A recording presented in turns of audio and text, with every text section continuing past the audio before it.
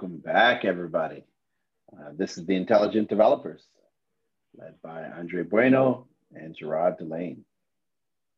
Greetings, my brother. Greetings. How are you? I'm good. I'm good. Today, we're going to talk about the single-family rental industry. It's been a fascinating trend that we see is growing. Few moving parts, and we think it's something that everybody should be aware of and paying attention to, right? So for those who don't know, there's been this fast growing segment of the housing market, which is investors buying single family homes for investment purposes. And it's having an effect on the housing market in ways that we didn't realize.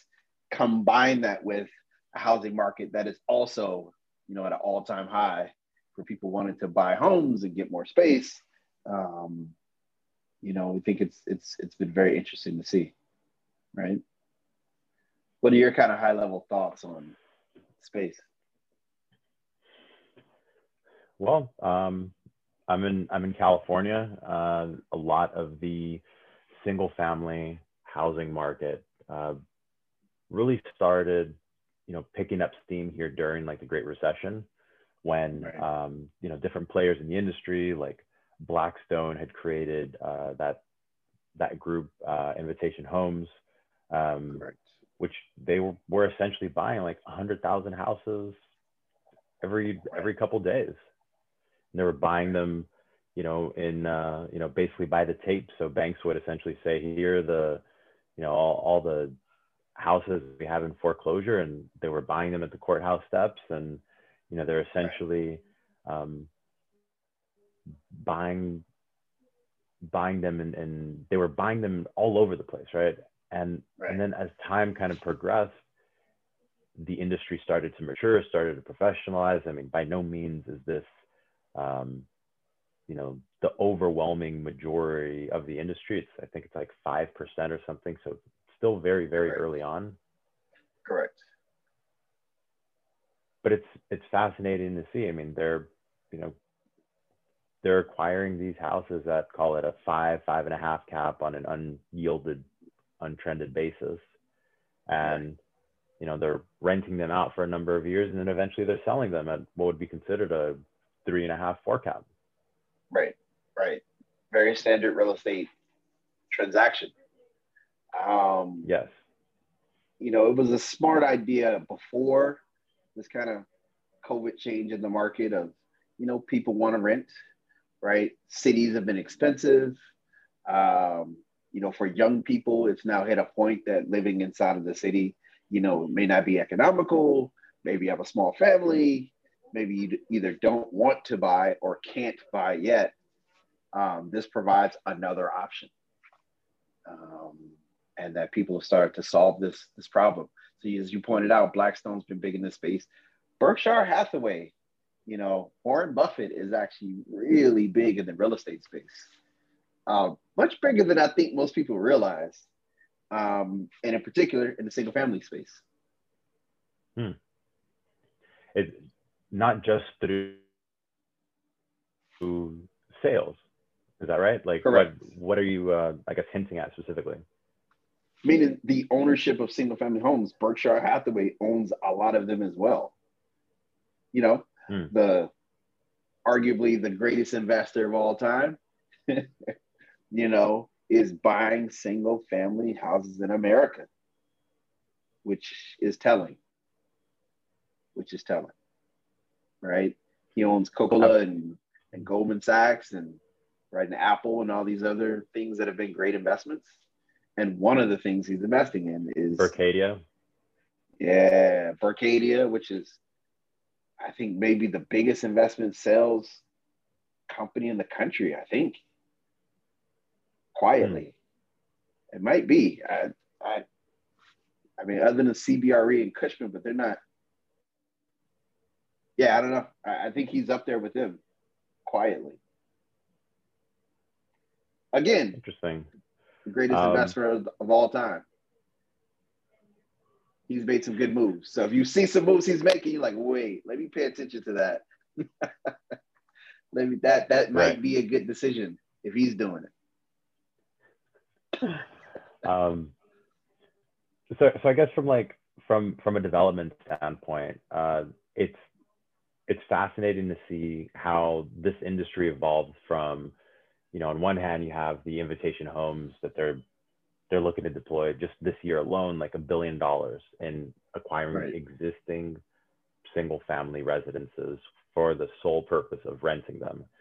They're looking in places like Nashville and Austin, obviously lots of things, in California, South Florida. I know Orlando. I remember, I was looking at portfolios in Orlando and Tampa, and people had 80, 90 doors, and they're getting pretty good rents and pretty good yields on that, on those investments. And fascinating to see how I guess different lenders have started to come in and actually start to securitize, on a residential basis, a lot of those loans. So I think if I'm not mistaken, Invitation Homes was the first one to do like $1 billion securitization using an RMBS execution, and this was like 3-4 years ago.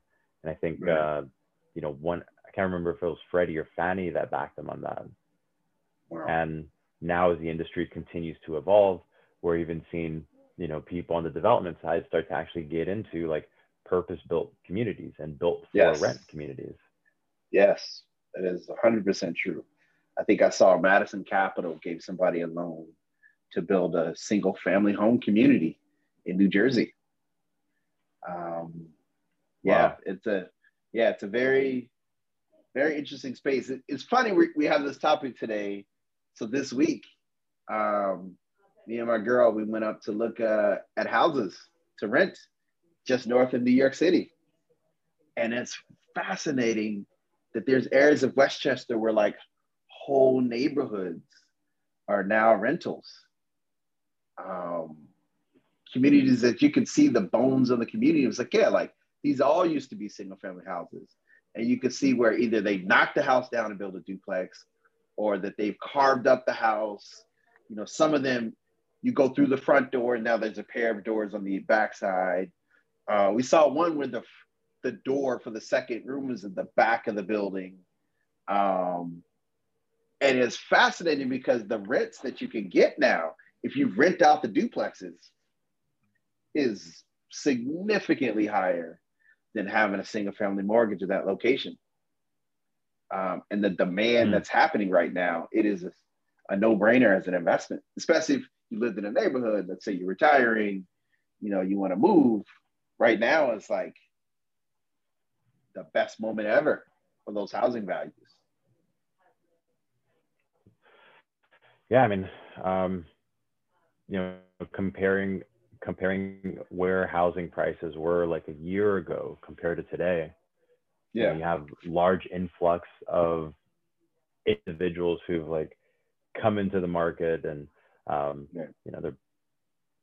they're buying condos, or they're buying houses at like sub 3% mortgage rates. I have a friend who purchased a condo in Chicago, very, very nice part of Chicago, in the South Loop.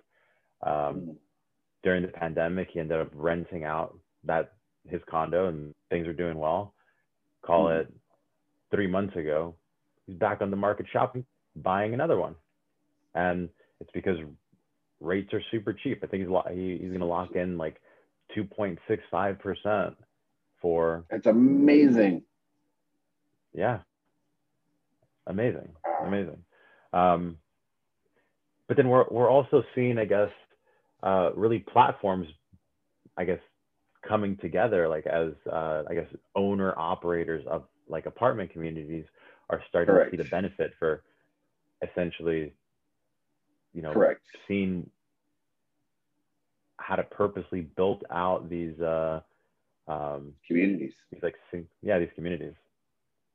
Yeah, I see Invesco is investing $5 billion with a small company to go out and buy single family rentals around America over the next 3 years.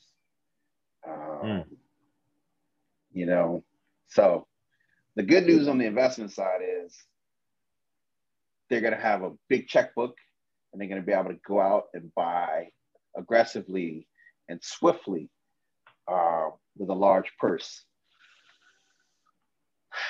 The negative side is there's no way a 25-year-old is going to compete with that to buy a house in that community. There's no way a small family trying to get their first house is able to compete with that. So, yeah, it's going to be a delicate dance. We'll see how the government eventually, I think the government is going to eventually intervene, but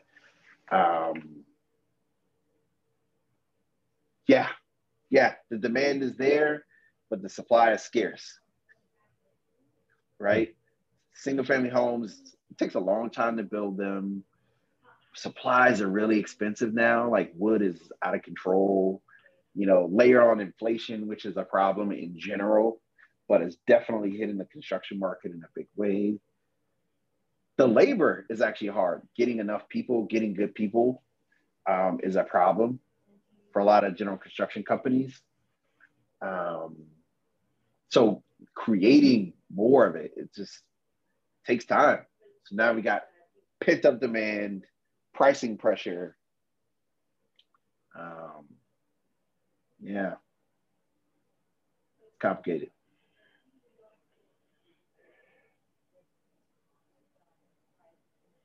So I guess where do you think this market goes to? You know, people are going to be moving back to the offices, or that moving back to the major metropolitan areas. You know, single family houses, you know, for rent will continue to be another option, you know, in those specific submarkets. And it makes sense. Like Daryl Carter had mentioned that if you were to look at the amount of, you know, call it 3-4 bedroom units that were built since the Great Recession, it's less than 8% of the floor plans that we've been delivering. We've been building a ton of studios and a ton of 1 bedrooms. So I guess going forward, it sounds like the single family market really benefited from being really the only option for these, you know, different multi-generational households. Yeah, it's been tough. It's been a disconnect between the supply and the demand. Yes, as an investment class, you know, that is the opportunity, is that there's this disconnect and that you can find that arbitrage and come in and, you know, participate. But you asked, you know, how do I see things going? I think cities have to figure out how to grow, right? So there's cities, so New York isn't necessarily in the growth mode, but you think of like Austin, Nashville, Atlanta, like cities got to figure out like, how do we want to grow? You know, that's part of what urban planners do, right? Which is determining, you know, here's where the business district is, here's where the school zone is, you know, here's the residential corridor. I think if it's done right, there's plenty of demand for rental housing that can be done well. And if they have some sort of rent to own product, even better. Have you seen competitors come into the market in which they're creating rent to own product and offering the financing just as a means to almost guarantee their exits? I've been hearing, you know, murmurs of different products to try to solve that problem. I even heard that there's some sort of LIHTC to ownership type path,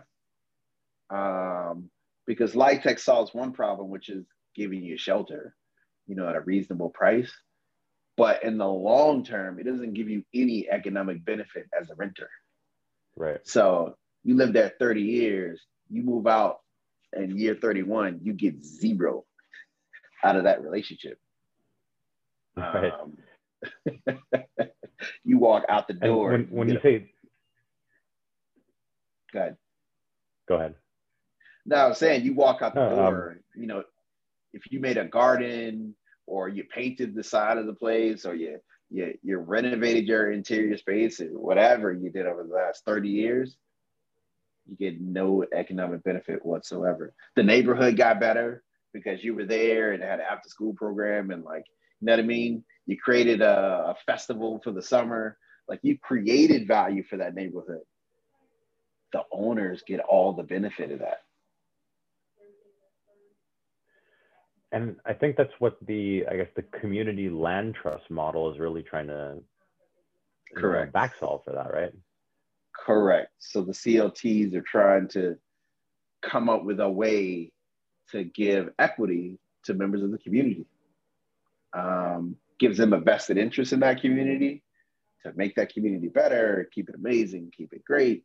And then they get to enjoy the benefit of that, right? There's some equity. You could help put your kid through college. You know, you could pay for some health issue that pops up. Home ownership gives you that. Renting does not. And I mean, you were touching on LIHTC earlier. And when you say LIHTC, you're talking about the low-income housing tax credit. Is that right? Yes, correct. And that's been traditionally used for, the development, or the production and eventually preservation of subsidized housing, right? So how would that play out in the single family space? I mean, what tools or mechanisms do you think could be used for someone that's looking to get into the SFR market? So I haven't done it yet, but the way the gentleman was explaining to me is that in year 15 of a LIHTC deal, you have to do something, right? Either refinance or exit. And that what they're looking to set up is some way that in year 15, you know, if you wanted to opt in, you could get an equity stake in whatever that new situation is, either co-op or condo, maybe CLT, right? That there's some entity that could take over the ownership structure and there'll be equity stakes that'll be sliced out.